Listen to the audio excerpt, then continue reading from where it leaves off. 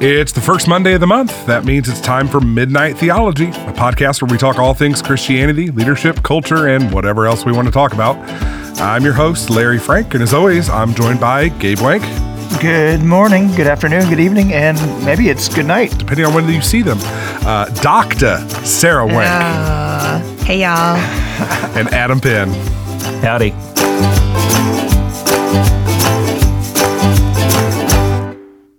You didn't say doctor. I'm Dr. Larry Frank. I've got the microphone right now. Well, congratulations, doctor. Thank you. After you, Dr. Frank. After you, Dr. Hey, Frank. thanks for joining us again. We appreciate you listening and being with us so faithfully as this group grows regularly. Night Owls Unite. Midnight Theology is a go. So this is part 2 of our conversation on what in the world is happening in the United Methodist Church.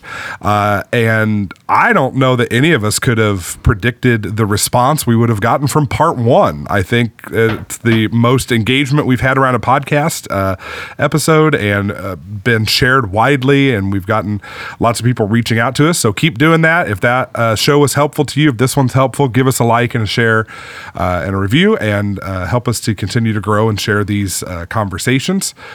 So last time, guys, we gave a brief history of the United Methodist Church as a denomination, and then we went into the ongoing debate regarding the extent of inclusion for LGBTQ persons, and kind of the theological drift. I don't even know if I want to say drift, but just kind of differences that have emerged in within the big tent of United Methodism that we've tried to pitch. And we ended with the cancellation of the 2020 General Conference due to COVID. It was postponed a couple of times and then finally canceled completely and won't be held until March of 2024.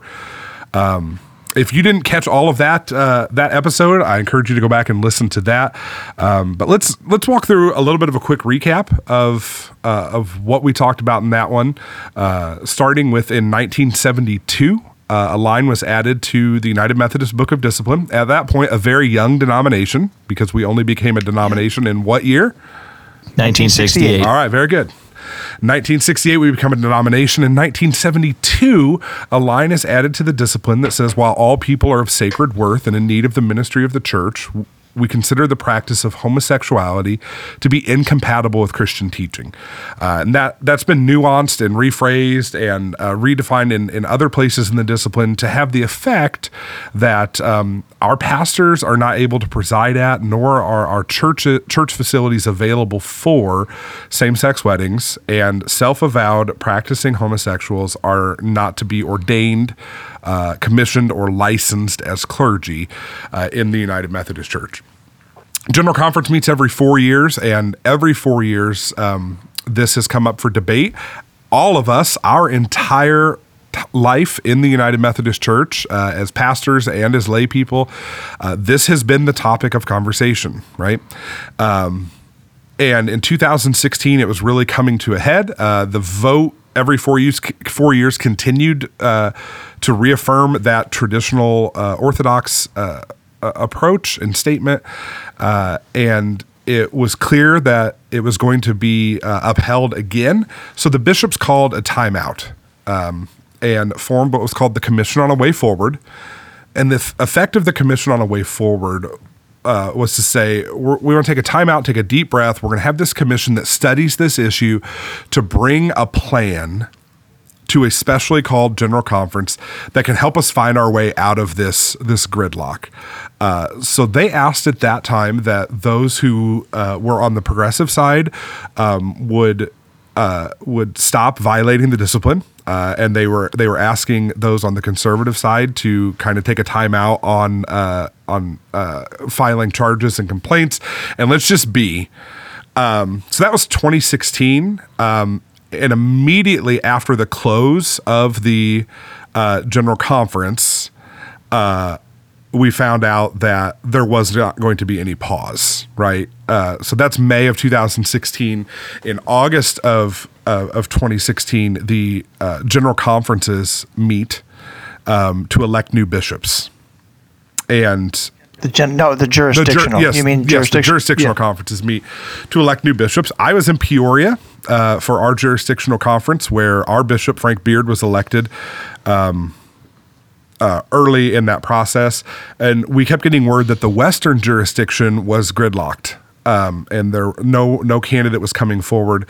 And then eventually we received word that Reverend Dr. Karen Oliveto had been elected as the bishop in the United Methodist Church.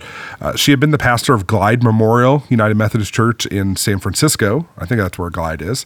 And what made news about that is Dr. Oliveto is a self-avowed practicing homosexual. To use that very narrow definition, she is a member of the gay community, and was elected as a bishop. And why don't you guys just kind of share what you remember happening around that time? Because it seemed like everyone's heads were on fire on both sides. So just to make sure, you say practicing. Does that mean she's married? Is she legally married? In the and that event, just again, history is important and timelines are important. When did it become legal for that to happen in the U.S.? 2012. I know it was state to state to a degree, and then there was a federal. It happened within the previous 5 years. Is that correct? Give or take? I don't recall timelines. I mean, without Googling it, but I think what you're trying to say, right, is that the legalization of gay marriage had not been in existence for a long time prior to her election, and so it's kind of a new issue for the church to navigate, right? What does it mean for somebody to be under that kind of legal place of marriage, while the discipline, continued to not support, right, the covenant of marriage, and there's a tension there for sure. Yeah, it was the national legislation was passed in 2015, so just a year before. Yeah, I'm sure California was out ahead of Before that, though. 'Cause I remember when I was an undergrad, Proposition 8 would have banned same-sex weddings in California, and there was a big thing around that. So I'm sure in California it was much sooner, but go on. Right. Yeah. As far as people's feelings, I feel like it was both this out-of-body, surreal, is this happening? Because it was an open act of defiance against the discipline, that there's a group of people going, is this really happening? and what does this mean? And will it be upheld by our judicial council? And there certainly were a group of people that saw it as a step forward in progress to, moving the church towards a place of inclusion, and the tension of that we've just continued to live in, right? That it is both this out of body, how are we in covenant together, and we're acting on that covenant differently and at different times and different places, and yet for some, celebration that progress was being made on something that they had seen as an issue of justice since 1972, right? So it just is surreal, maybe is the word that I have for it at the time. There was a lot of emotion around it. People didn't necessarily behave well and respond well as emotions came forward, I think, with that. It was a different time. Something that we've been talking about as issue every 4 years, every annual conference for as long as we all can remember. And then in 2016, it became this practical, issue before us. And right after her election, or shortly after, I'm sorry, I don't have the timeline in front of me, the Western jurisdiction that had been more progressive on these issues broke away, essentially, and said that they would be operating under their own authority and their own leadership. And that just added to this, what in the world is happening? We're under the same discipline and the same covenant, but it's now starting to be acted on and played out in different ways across our country, at least, and that if you're a lifelong United Methodist, that's just bizarre. It's like, is this really happening? Right? Yeah.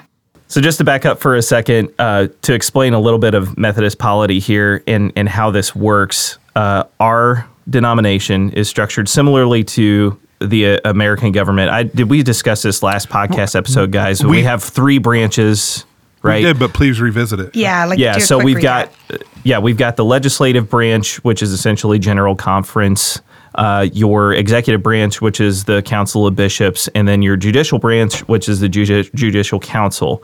So when Bishop Alavito was elected, the Judicial Council was asked to make a ruling on the constitutionality of her election and whether or not it was valid in light of what our Book of Discipline says. And they ruled that it was not in keeping with our Book of Discipline. And so when Sarah's referring to the Western jurisdiction breaking away, the college bishops in the Western jurisdiction essentially said, no, we're not going to abide by that ruling. We're going to continue to operate as we have been. So they didn't break away from the United Methodist Church. They just chose not to enact those checks and balances. So it was a failure of what is supposed to be checks and balances built into our polity. Yes.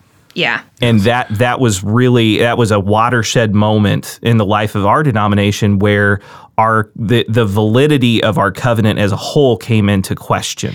Yeah, the breaking away in the sense of the application of the discipline, right, and then an act of, open defiance by the jurisdiction. There may have been prior to that cases of individual cases, right, of people being ordained or serving as clergy in open practicing relationships, but this was like the whole body of the jurisdiction going, we're going to go another direction with this. And again, just sort of this surreal out-of-body watershed sort of moment that we began behaving differently than we had ever behaved before. Right, because in the spirit of those checks and balances, the Judicial Council had no authority to undo her election and her consecration and appointment to the Mountain Sky area in the Western jurisdiction. They, just like you would hear the Supreme Court do, they remanded, they gave their decision and they put it in the hands of the Western Jurisdiction College of Bishops. Their ruling said, to briefly paraphrase it, that her election was invalid, her consecration was invalid, and her appointment was invalid. So there were 3 pieces to that ruling, and that all 3 needed to be undone by the College of Bishops. And they refused to act on that. So, I mean, that ruling is still out there, but there's been no action on that. So in the wake of that, the Wesleyan Covenant Association launches, and all around that same time, and the WCA started as a conservative renewal movement within the United Methodist Church, and it was right around that same time as her election. And I remember that's when you felt like the divide that we had been talking about coming, that we always thought was going to happen. This is when it happened. And there was no going back. So on the progressive side, you have this act of disobedience in the election of Bishop Alavito, and on the conservative side, you have this group that says that they're existing for the renewal and reform of the denomination, but everybody kind of knew that it was going to end up as its own denomination, right? Like, yeah. I mean, so it was that moment of something is coming, and the wheels are in motion, and there's no pumping the brakes anymore. Yeah. Well, and they said of themselves, I think they said of themselves that WCA is just a bridge to the next thing, to the next expression of Methodism in a conservative vein. Yeah, it didn't take much to read between the lines of what was coming. No, I don't think it was at first, but down the road that they would midwife, right, a new way forward, and we can't go back in time. There are so many things we can't, undo, but I think both of these things allowed people to dream about a new sort of Methodism, and sure. when prior to that, there's no dreaming about a new form of Methodism. You stay at the table together, and when you begin to sort of think of other options, whether that is open defiance against the discipline to change it, or it is we may have to find our way out of Methodism, I think people begin acting differently and making different choices because there's potentially a way forward. Yeah, I think what I want to nuance in what you said though is it's not a way out of Methodism. It's a way out of United Methodism. Yes. Thank you. And that's the piece. That's the horn that I keep blasting in this whole thing, is that the Methodist Wesleyan movement is bigger than the United Methodist Church. We're currently the largest expression of that. Right. But there's 10 to 12 million United Methodists, but there's 60 to 80 million Methodists of sort, Pan-Wesleyans. Yeah, and I think all of our exposure through World Methodist Evangelism, that opened all of our eyes to, we're not it. Whether it's the AME Zion, Christian Methodist Episcopal, Salvation Army is Wesleyan. Nazarene Wesleyan. Church of God, right? And I think that as a dyed-in-the-wool United Methodist, this is the only tribe I've ever known. That's a reckoning I've had to make with myself. Free Methodist. That the Wesleyan movement is so much bigger than our little corner of it. Even though everything that's happening is painful. We entered into this incredible season of grief starting in 2016 because you could sort of feel the wheels coming off a bit with these, different avenues, unfolding. And it's worth noting that just a lot of people deeply grieved in that season. 2016 with the bishop's election, 2019 with the special called conference. That was deeply sad and painful for so many, as it just became clearer and clearer that we were not that we may not find our way forward together. Well, both sides. Mm-hmm. I mean, you're saying, and what you're saying is not wrong. There is sadness, but there's also joy, and there's also relief, and there's also dancing for those on the other side of the issue. And as we try to frame the issue, there's who we have always been, and then this new expression of United Methodism that is emerging within the life of the United Methodist Church, not global, but more regionalized into the Americas primarily. And there's something to be said that there is an expression of joy happening because of Karen's election to bishop. And the other steps taken and continuing to be taken into what the new United Methodist Church looks like, even as, our heads have been spinning since 2016 as we see all of this, I don't know, is it wrong to say vitriol between the camps? There's been a measure of a war, kind of like what we saw in the U.S. with North and South going to town with, the differences that we've had of how we exist together as a union, as a United States front. I think there's some of that, but for the so probably both and I guess I don't know. Everybody's surprised to hear me say that. I think there's a measure of celebration on both sides. I think progressive folks feel like they're about to get a lot of what they'd hoped for, and I think conservative folks who are joining the GMC or heading towards independence feel like they're going to be free of some of the drama. But I don't know anybody who's not grieved. By what's happening. I mean, I was a marshal at the special called session. I'm standing at the barrier to where the delegates are voting to make sure that only voting delegates are on the floor when the traditional plan passed. And I say that as somebody who supports the current language in our Book of Discipline. I appreciate the very nuanced stance that it has. And even I was sad when the traditional plan passed, because I knew there was probably no coming back from that moment. That was probably further the wheels falling off of the wagon of the big tent, everyone at the table. And I stood there in the moments after the vote. The first person I spoke to was our bishop. He was coming down off of the stage to go check in with our delegates. And we hugged each other. And then the next moments were spent with a dear friend of mine who's no longer United Methodist after that, but was a Methodist elder with me, and on the other side of the issue, very progressive in their stance. And we stood and cried together and hugged one another because we knew. So that the 2019 General Conference, there was no coming back. I think what it taught us is that a vote is not going to settle this. Mm-mm. Yeah. Right.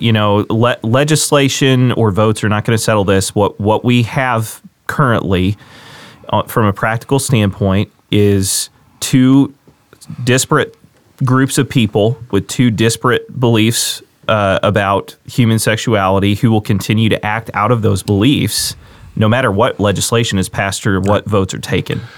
And that's just the current reality. Yeah, and it's not just differing thoughts around sexuality. We went there a little bit in the last episode. Right. Theological drift. So it's this loss of a shared language. Yes, thank you. Like we're using the same words. When talking, we use the same words about renewal and revival's everyone's favorite word right now in the wake of the Asbury revival. Renewal and revival and reaching people for Jesus, but we don't mean the same things anymore in that. So we've got that loss of shared language. So that's one of the issues playing itself out in our theology. And then there's this overwhelming lack of trust.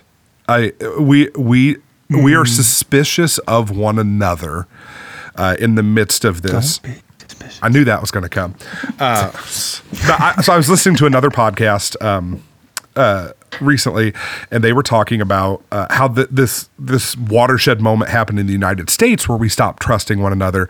And sociologists are tying it back to airport security checkpoints. Like prior to the early 70s, you could just walk up to the gate, buy your ticket, get on your plane. Your family could go with you all the way to the gate. And then there have been some hijackings and some security gets put in, nothing like what we've had since 9/11. But now there's a measure of security checkpoints, and the person standing next to you in line is suddenly suspicious to you. And so we've lost our shared language, but we're also looking at one another going, I don't know if I can trust this person. And that's played out amongst clergy and our covenant with one another. That's played out between local churches, and it's played out within local churches. And that's kind of the place we're in. So in the wake of the special session, everybody knew that wasn't going to work. A vote wasn't going to solve anything. We proved that. We're prepared for another general conference to come in 2020. The Feinberg Protocol that we talked about in the last episode is negotiated between centrists and progressive and conservative leaders, and everyone kind of feels comfortable with it. Like, this is a plan to amicably separate the United Methodist Church, that the WCA would be able to launch into their own denomination, officially recognized by the UMC and blessed on their way, even sent with some money to do that. There would be the post-separation United Methodist Church, where everyone expected language around sexuality to change, but that the two sides would kind of bless one another on the way. Then COVID happened. And dun, dun, dun. Yeah, and like with everything with COVID, the protocol died. The support for it waned. So in the absence of general conference's voice, in the absence of the protocol being a viable thing, we've just been a mess since 2020, and longer than that. But there have been continued acts of disobedience. Just in this last round of jurisdictional conferences for the election of new bishops, Cedric Bridgeforth was elected in the Western jurisdiction. Again, that's where Bishop Olivedo's at. He is also a married gay man. So a further act of disobedience, and there are charges flying around about his election and consecration and assignment. And I think our bishop has said several times since the 2019 special session, that nothing changed, but everything shifted. And we've seen this major shift with what seemed to be a minority of progressive voices. They're getting stronger. And have been woken up to, this is the reality we're in, and we have to fight for our church.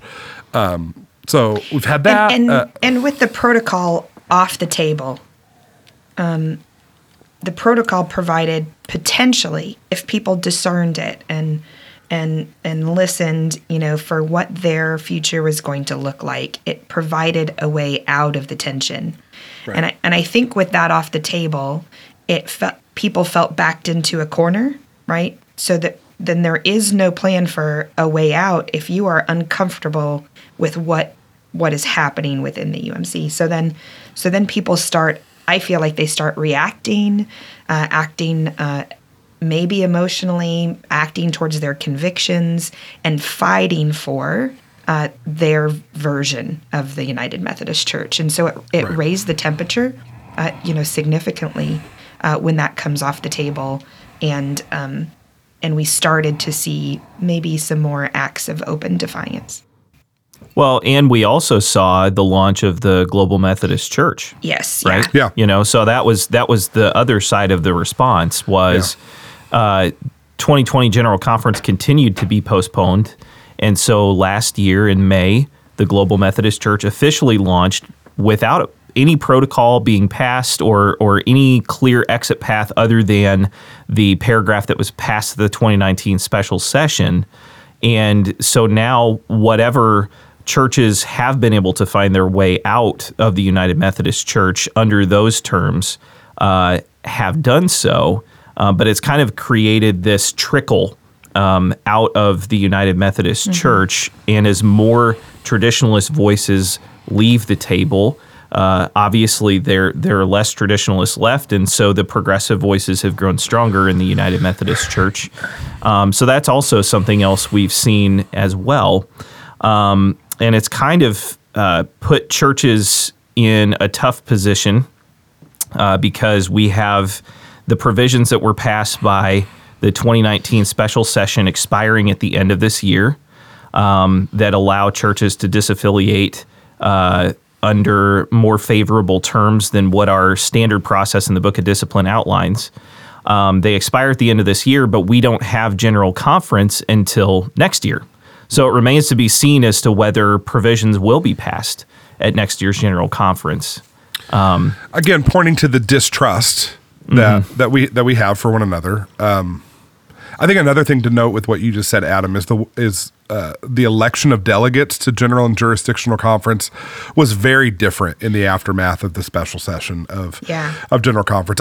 Our annual conference was a microcosm of that. I think we had a pretty diverse delegation, especially amongst clergy. I think our lay delegation was more conservative heading into 2019, but the clergy was a good mix. When we voted for delegates for the 2020 General Conference, it was a clean sweep for progressives and centrists. Anybody who was even suspected of holding an orthodox position and affirming the language of the discipline did not have a chance of being elected.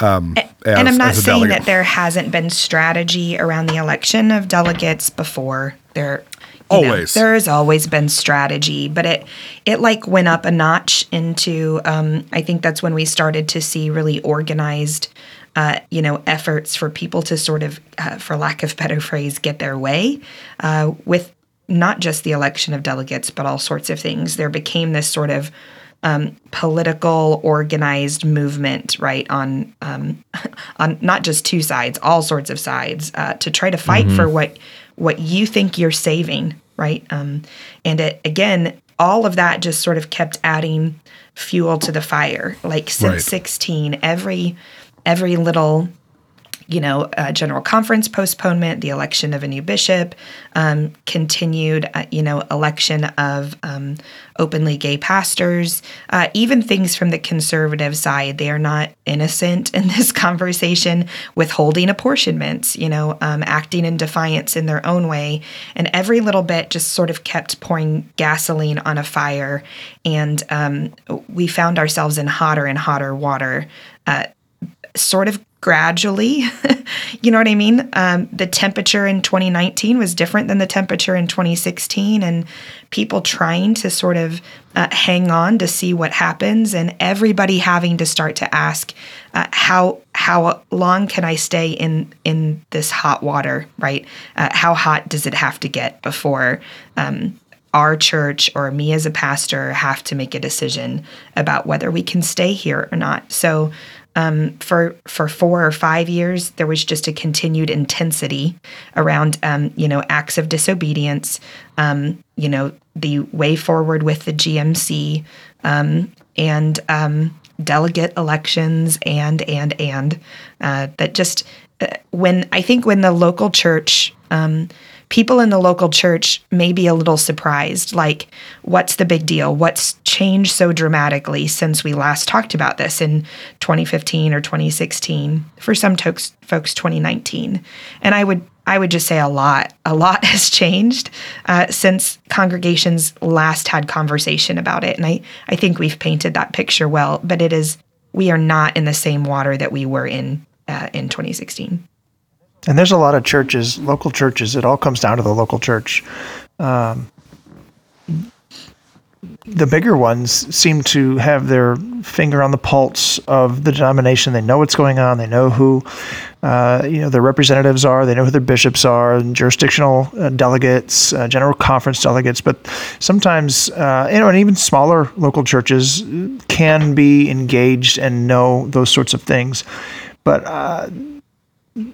I've found that there's a lot of churches, their pastors, the churches, they're just so focused on the main things, and the main things in their local area, the people within their community, serving their community, being the hands and feet of Jesus, and so many things. They haven't been made aware. They haven't made themselves aware of what's happening. They don't know. And then they're just picking up on it in the last couple of years. I mean, this has been an ongoing thing for 50 years, but they're just picking up on these winds of strife, and they're like, what is going on? What are you talking about?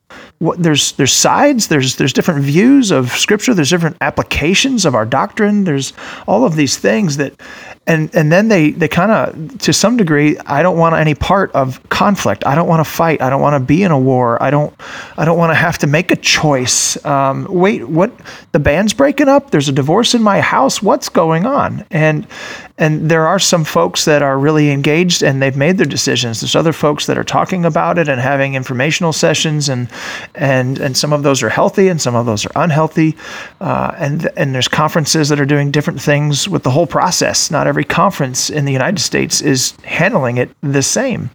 On a conference level, local church level, and so how do we process moving forward? We find ourselves in the Illinois Great Rivers Conference. We find ourselves fortunate that that there's a table to come to, that there's an obedience to the discipline by our bishop. He has said and is on record, I'm a man of, I think, at least 2 books, if not 3, the Bible, the discipline, and the hymnal, or the book of worship, something to that effect, where he is trying to do his vowed best to be the bishop that he was elected to be, and seek the Lord and follow the legislative process in front of him as part of that branch. Yeah, it's not helped. But there's so much tension. It's not helped that it feels like a lot of congregations have been kept from the deep places of drama, over this.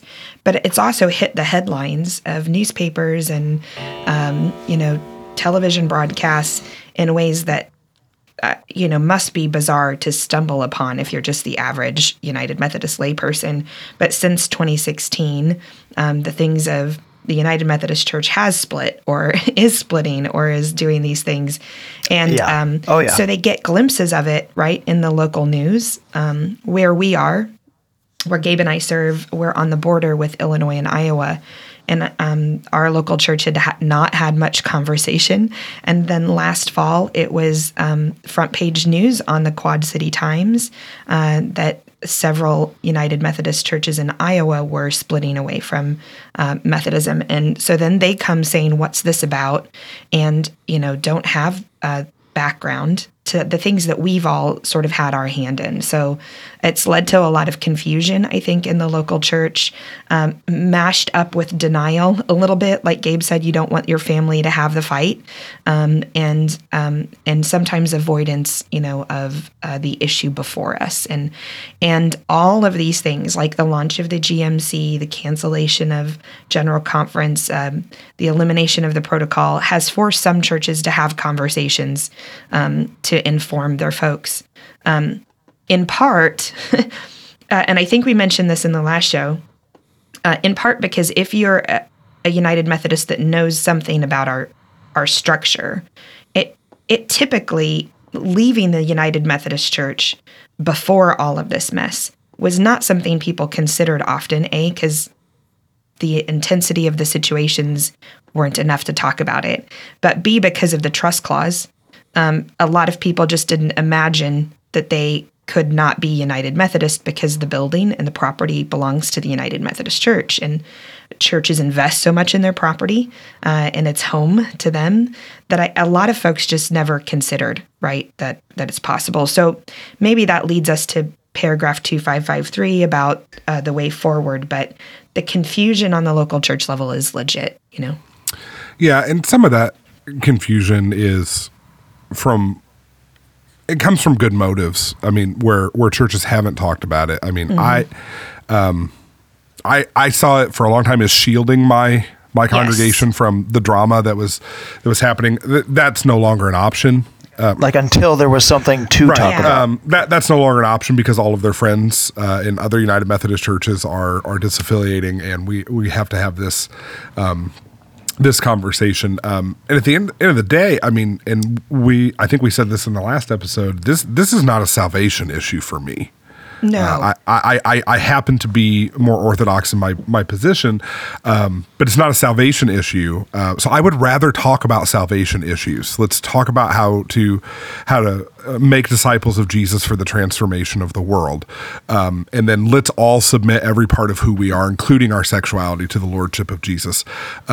So it's not a primary issue for me, but it's become the primary issue because the United Methodist Church is falling apart in that regard. Well, and as I hope we've outlined in these last couple of episodes now, this is about a whole lot more than just sexuality. Yes. This is about deeper doctrinal differences that are over a century standing, along with just covenantal structural issues within our denomination, how those kind of things have played out that have led us to this place. Why have a system if you can't enforce it? Exactly. I mean, Judicial Council says one thing, the College of Bishops says another, and then the loss of that shared language. So in that most recent round of bishop elections, I talked about Bishop Bridgeforth, a gay man being elected, but a bishop in our jurisdiction was elected and assigned in our jurisdiction who is on record saying it is not important that we agree who Jesus is. Yeah.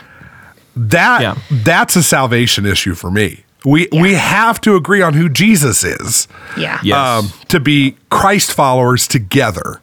And they're trying to say that was taken out of context. When I've looked at the full context of it, and that is terribly sad and problematic. To me that was said. So yeah, I think because this, and maybe it might not be important to you guys, I think it's important to me because things can be taken out of context and people only listen sometimes to sort of half of things that we can just reiterate again. That this is not about the welcome of all people into the life of the church, right? That this sort of conservative, progressive battle that's happening is not about whether your gay friends and family can come to church and worship with you. They are welcome into worship. They received into the body of Christ, right? They can receive communion, participate in the ministries. And so it is not about that. It's also not about the gift of salvation in Jesus Christ. And again, not a salvation issue. And some people do try to paint it that way. Because again, any restriction for someone who is progressive is an act of justice then. So the restriction around covenant of marriage and ordination. And I don't know that it came up in the last episode, but when we say restriction around ordination, we mean that someone can be openly gay and ordained, but have to commit to celibacy. And so there are avenues into ordination. We have just landed in the partial inclusion territory, right? We're not fully inclusive and we're not fully restrictive as United Methodists. But so I want to cover all of that so that people know where our hearts are about serving people and loving people and offering people Jesus. That's for all people. But as we've named, there is a tension around how a group of people see the covenant of marriage and sexuality, and then there's an integrity issue, right, about honoring that according to how they interpret Scripture, and then there's an integrity and covenant issue for a group of people who interpret that differently. And how can you run after the same mission and have the same goals when we have these, the theological divide ahead of us? Right. So it is about this larger theological divide, as we've said. The reason sexuality is kind of the presenting issue on this, right now, a lot of it is because of the disaffiliation paragraph. So you've heard us mention paragraph 2553. This was a paragraph that was added to the Book of Discipline at the special session of General Conference when the traditional plan passed. It was intended to be a quote-unquote exit ramp for progressive-leaning congregations who could not abide by the traditional plan that was passed. In the wake of that, it has become an exit ramp for mostly for conservative congregations. There have been a few progressive congregations who have also used it. And paragraph 2553 essentially gives a trust clause holiday that a church can discern and vote and pay money to their conference. It's a formula of your apportionments, unfunded pension liability, and in our conference, which is one of the smoother processes out there, there's a 10% assessment on top of that for all of the legal fees.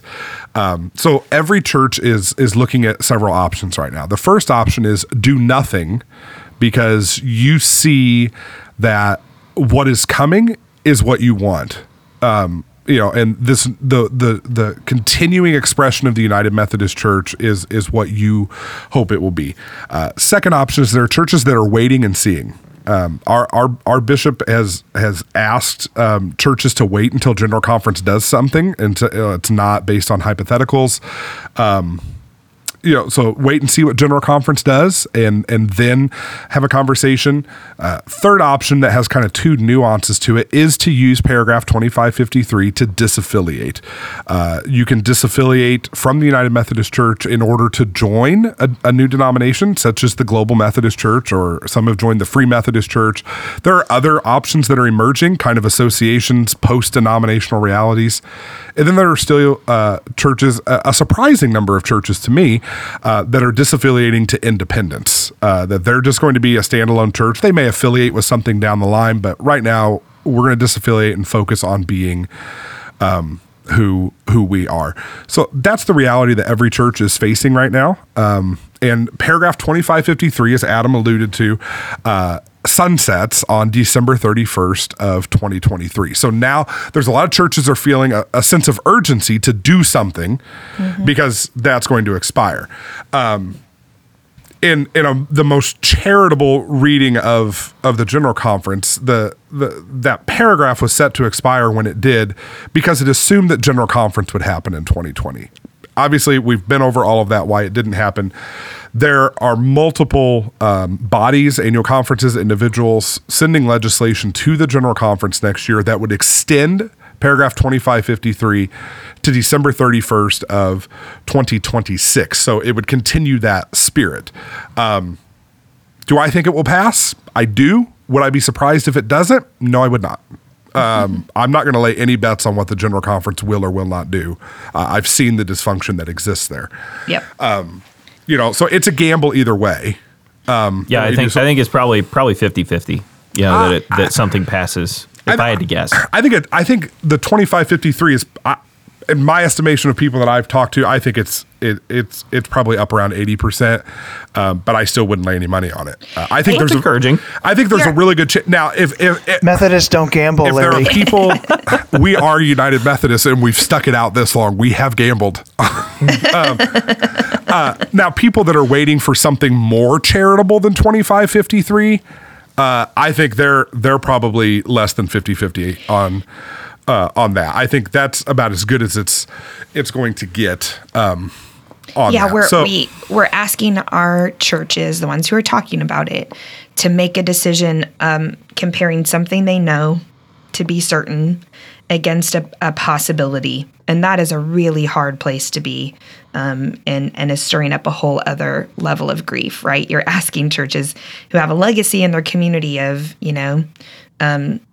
because we are bigger than United Methodism, these churches have been in their community 100 years, right? And you're asking them to make a decision about something that may or may not happen in a handful of years, and that's deeply painful. And you have a lot of churches too that just don't want to rock the boat. Yeah. Right. The why isn't big enough for them.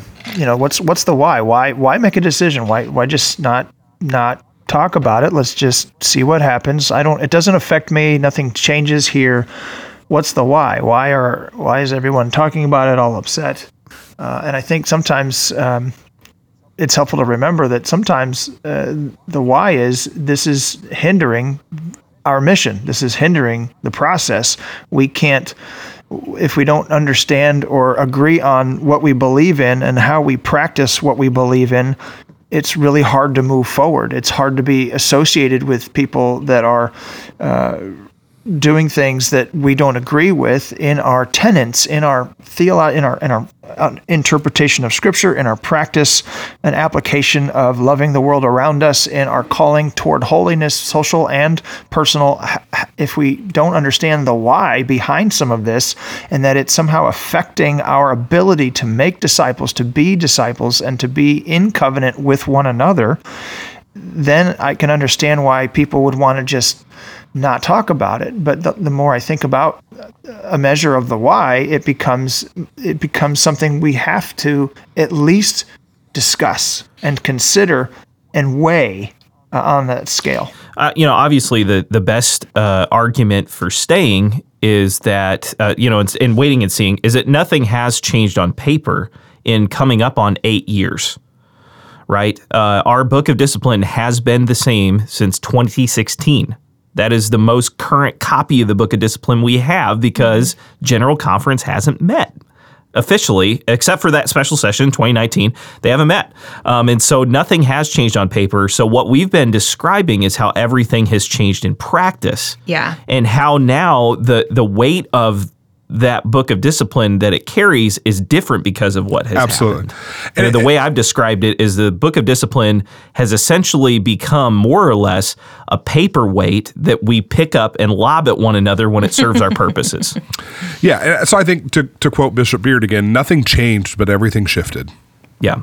So those are the kind of options that are before churches, and it's a deeply contextual reality for every church. And I am so disheartened by the vitriol that is being thrown around at people who have chosen to stay or people who have chosen to leave, when every pastor and every local church has to make a very contextual decision for their family and their understanding of their call to ministry as pastors, and for their practice of ministry and the well-being of their church family as local churches.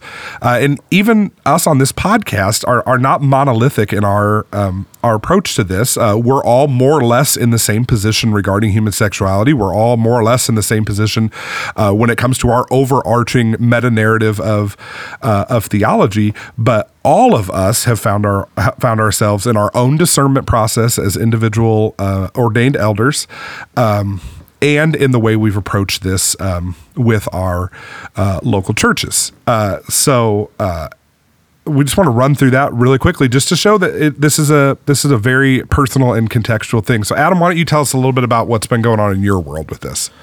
Yeah, so our folks at Morton United Methodist Church obviously have just been paying attention. As you said, Larry, some of their friends and family who attend other United Methodist churches have been going through these discernment processes towards disaffiliation. So they just want answers. They just want to know what's going on.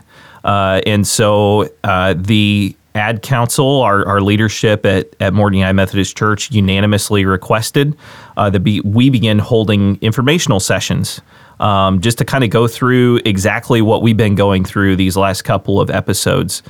And so that's exactly what we've been doing, is just kind of letting folks know what's going on, how we got here, and what our options are moving forward so that they can at least have that information in front of them, which I think, at this point, at minimum, folks deserve to know what their options are and what our Book of Discipline says. They're in some circles, even mentioning the word disaffiliation is a taboo, where this really is about just knowing what our Book of Discipline says and has said since 2019. So that's exactly kind of what we've been discussing in conjunction with pastoral leadership and lay leadership at Morton.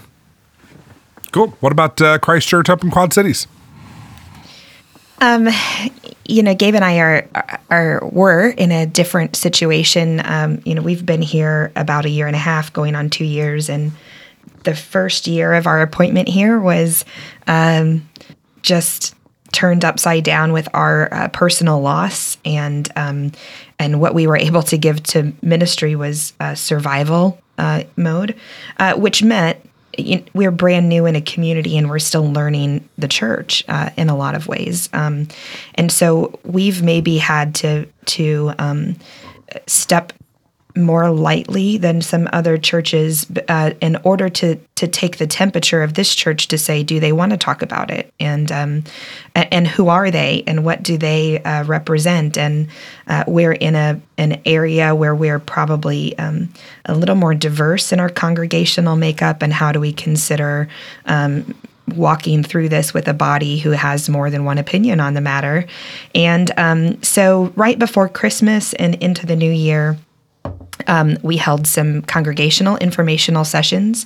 They had not talked about it since before 2016, and kind of took the approach that many of us did to say, we'll talk about it when there's something to talk about. And so it felt like we needed to get them up to speed, just like we've done in these episodes, to say these are the things that have changed since 2016. Yeah, no, there was just one meeting I think Christ Church had just following the Special Call General Conference 2019, but it was just that one time to just give an update. So primarily. we've been in conversation with our leadership, updating them and asking, for our discernment together about what the congregation might want to talk about or not talk about. We then had those congregational informational sessions, and now we're, and they were very basic, introducing them to the changes since 2016 and what paragraph 2553 is. Our job at the moment is to begin taking the temperature of people's responses to that. What questions do they have? Do they want to talk more about it? Do they not want to talk more about it? So we're sort of in reading the temperature mode, but we'll move forward at the rate in which they want to move forward, because there is this reality.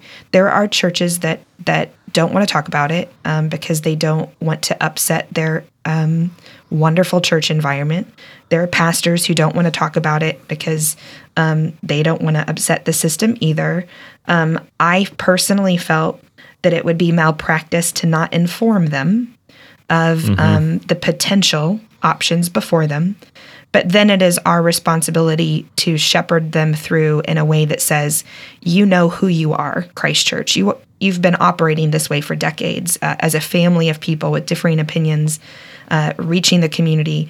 Where do you fit in the next chapter? And if they were to say, we're happy to sort of keep our heads down and move forward with Methodism, it's our job to help usher them in that direction. And if they were to say, we don't know how to live in covenant, with this level of disagreement, we need to go another way, it's our job to shepherd them that way. So we're in temperature taking mode, and we'll try to listen with them for where God has Christ Church. Yeah, that's really a healthy way to engage it, and to remember that it is our job as pastors to essentially try to get ourselves out of the way of this congregation's discernment, really putting ourselves more in a support role, since our membership resides with the annual conference. Yeah. We don't have a vote in this process. And any congregation who makes these kinds of decisions is going to have to deal with them for far longer than we're ever around, no matter how long we are around. Yeah. And so, really, truly finding ways to allow this to be the local church's decision, and simply coming alongside them in that. I think that's a really healthy thing. Thank you. And we will try to check ourselves every day to make sure it's about them and not us, because they know pastors come and go in the Methodist Church, right? Like Gabe and I have only known living in parsonages and being itinerant. We know we could be here a long time and we may not be here a long time. And so it becomes our responsibility to lead them. I will say this, our congregation has diverse representation. All of them who have heard are insanely frustrated and heartbroken that we're not living under the agreement of our covenant, and that has put them in the position of having to make these decisions. And they're a bit angry about how come we've allowed disobedience to happen in such a way that's making the local church have to decide when we have been living in covenant. And I understand their frustration around that. So that's part of the grief they're moving through. Yeah, I think that's really important, what you guys have just been saying about separating out the discernment of the pastoral leadership from the discernment of the church. So at Tremont, we have not engaged the whole congregation yet. We've let our elected leaders work and prepare a recommendation. Like I said, it's deeply contextual, so that's what works best for us. By the time this episode airs, it'll be public that our administrative council has voted unanimously to recommend that the church wait to make any decisions until after General Conference. And as we were having these conversations, as I was sharing information, and I kept emphasizing your discernment has to be separate from mine and Pastor Jackie's discernment. That has become true in a new way.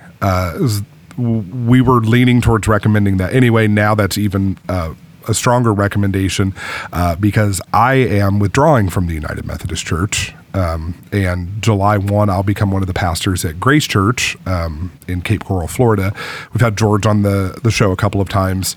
And the reality of that is Grace Church is a church that has disaffiliated from the United Methodist Church. Now, I keep emphasizing that was not a primary thing in my decision-making process. In doing that, I think if Grace was still a United Methodist Church at this point, I'd be asking for a transfer. And if they would have gone Global Methodist, I'd be transferring to the GMC. It's about a sense of call and alignment with the team at Grace Church.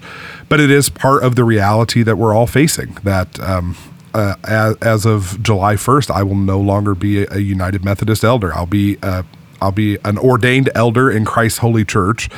And Grace is one of those churches that has disaffiliated, and they're charting their own way. They're forming a new group called the Sanctification Project, and it's very embryonic right now, but it will be a voluntary association of like-minded churches banding together for accountability to doctrine, and accountability to effectiveness.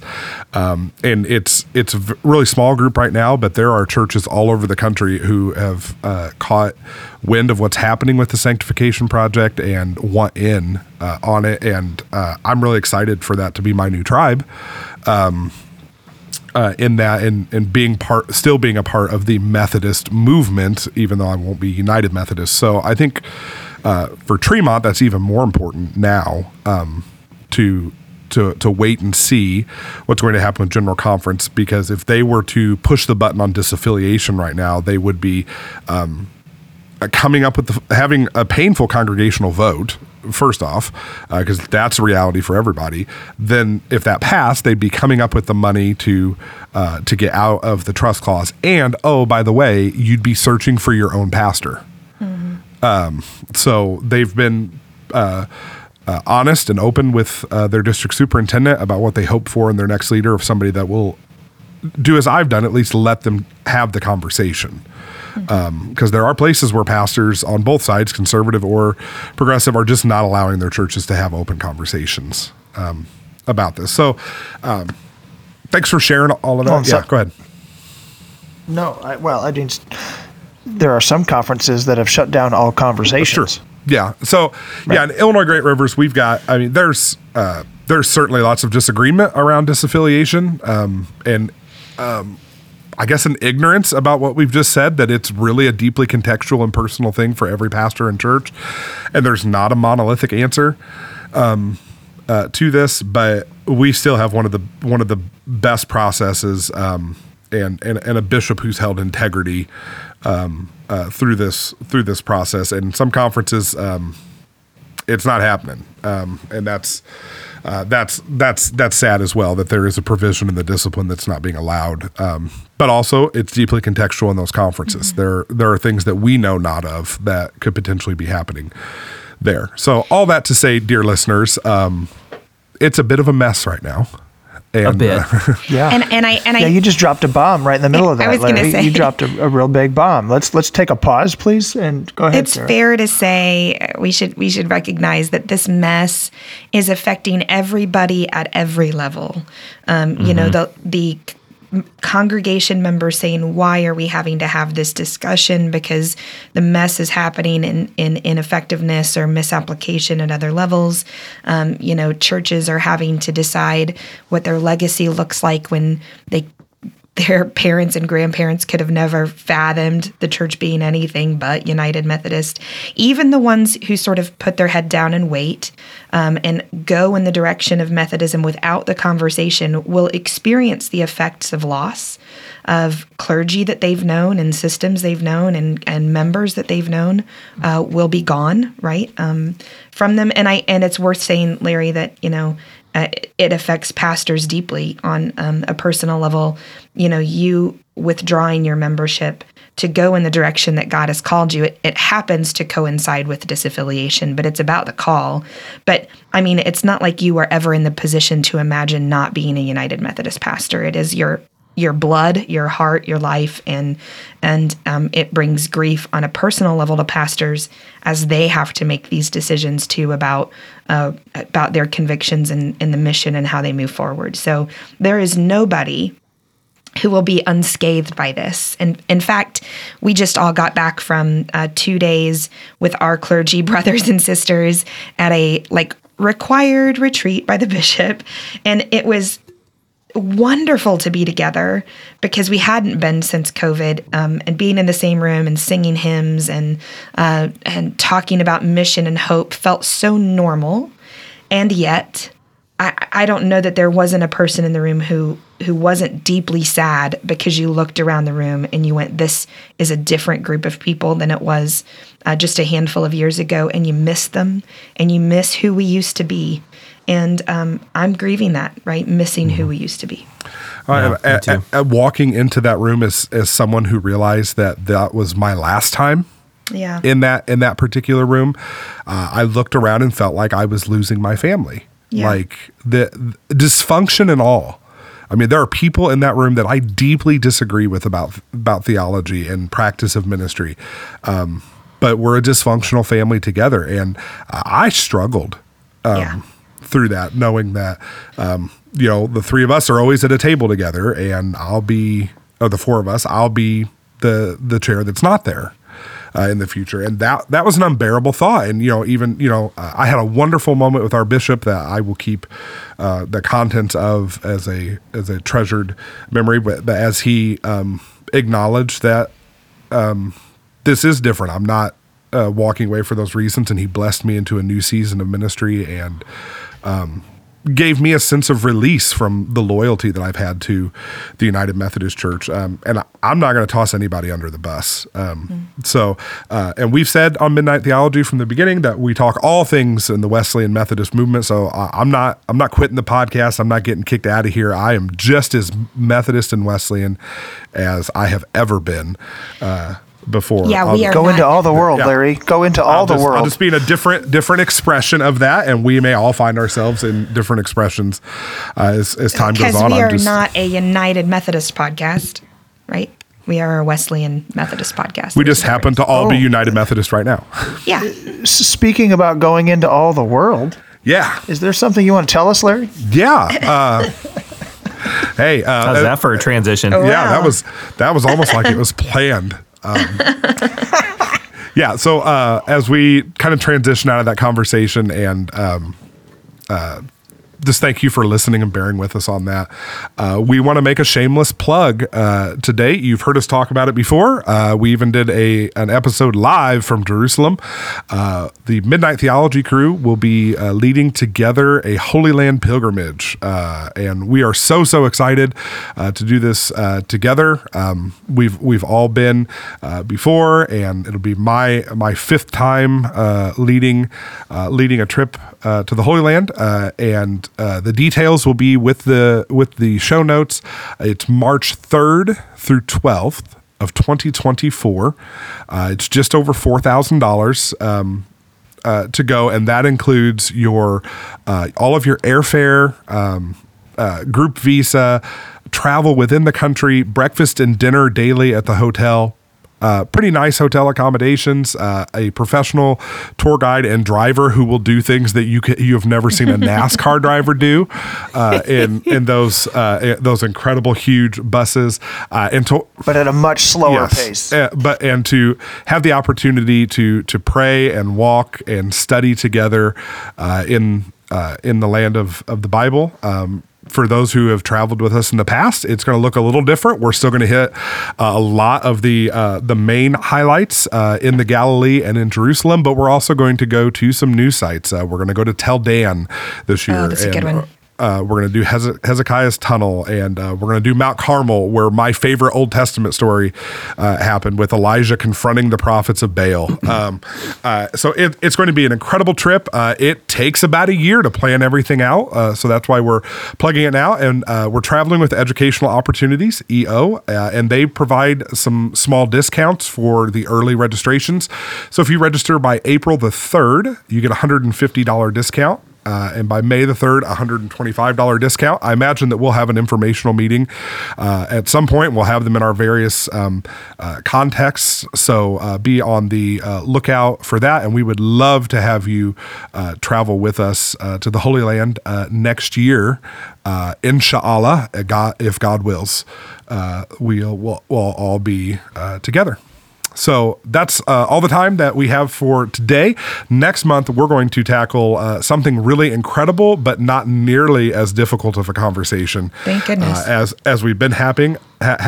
Sarah has recently returned from a trip to Cuba with World Methodist Evangelism and seen the incredible things that God is doing there. And we're also going to talk a little bit about what we've all kind of observed that unfolded at Asbury University and what's being called the Asbury Outpouring. And we're just going to, instead of talking about this stuff, we're going to talk about what God is up to and what we see God doing in the future of the Methodist movement and how that's kind of playing out in Cuba and what began at Asbury. So until then, thanks for joining us on Midnight Theology. And remember, we know that all of this is difficult and heartbreaking for the people called Methodist. But the Church is of God, and the Methodist movement is bigger than the United Methodist Church. The gates of hell will not prevail against the church, and we will keep having these conversations, and we will keep being together through all of this, because the dead of midnight is the noon of thought. Thanks for joining us on Midnight Theology. See you soon.